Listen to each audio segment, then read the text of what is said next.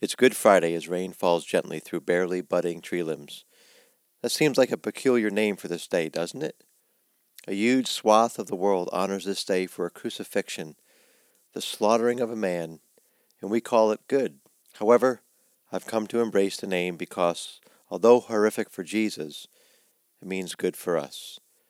And even as I embrace it, I don't think the word good is even close to adequate to denoting what his death accomplished.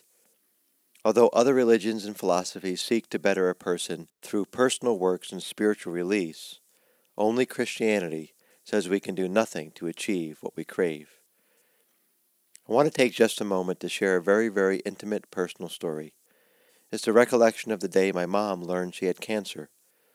My mom lived alone, not far from where my wife and I currently live. On the day of her diagnosis, she called me to come over. I had a key to her apartment, so I unlocked the door and ascended the long beige carpet of stairs up to her living room. As I made the final step and turned, next to the antique dining room table, crystal chandelier, and white upholstered chairs, stood my mom.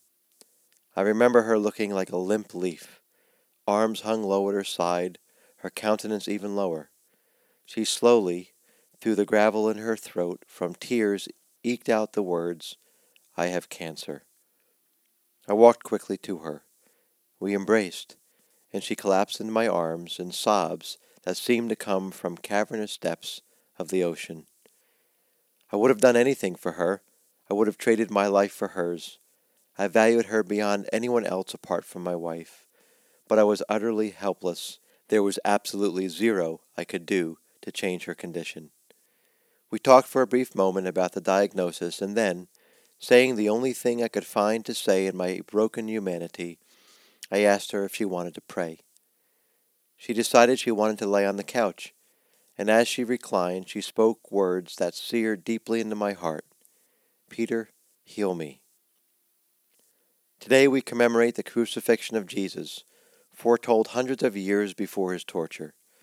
Jesus would fulfill hundreds of prophecies in his life, death, and burial. His entire life was focused on his final ascent to Jerusalem, to the hill, to piles of skulls, to the cross.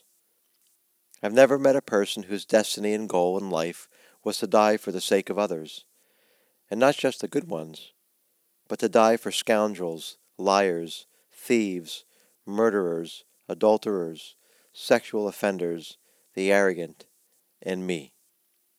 Now here's the link. What I couldn't do for my mom, Jesus did for us. He sacrificed himself so that we could live and be free, free of fear, free of bondage, just plain, flat-out free. I believe the crux of the message of Jesus has gotten entombed in the evil of humanity. Heaps and piles of hatred, ego, and selfishness, both inside and outside the church, mask the true message of the cross so that many are just bitter skeptics. I can't say I fault them. So many times my faith was halted by the horrendous behavior of Christians. Galatians 5:1 reads, "It is for freedom that Christ has set us free. Stand firm then, and do not let yourselves be burdened again by a yoke of slavery." Today, though, on Good Friday, I am reminded of the abundance of love displayed both by believers and Jesus as he stretched out his arms, was nailed to a tree, and said, "It is finished." What we are powerless to do, he did. What we wish we could do, he accomplished.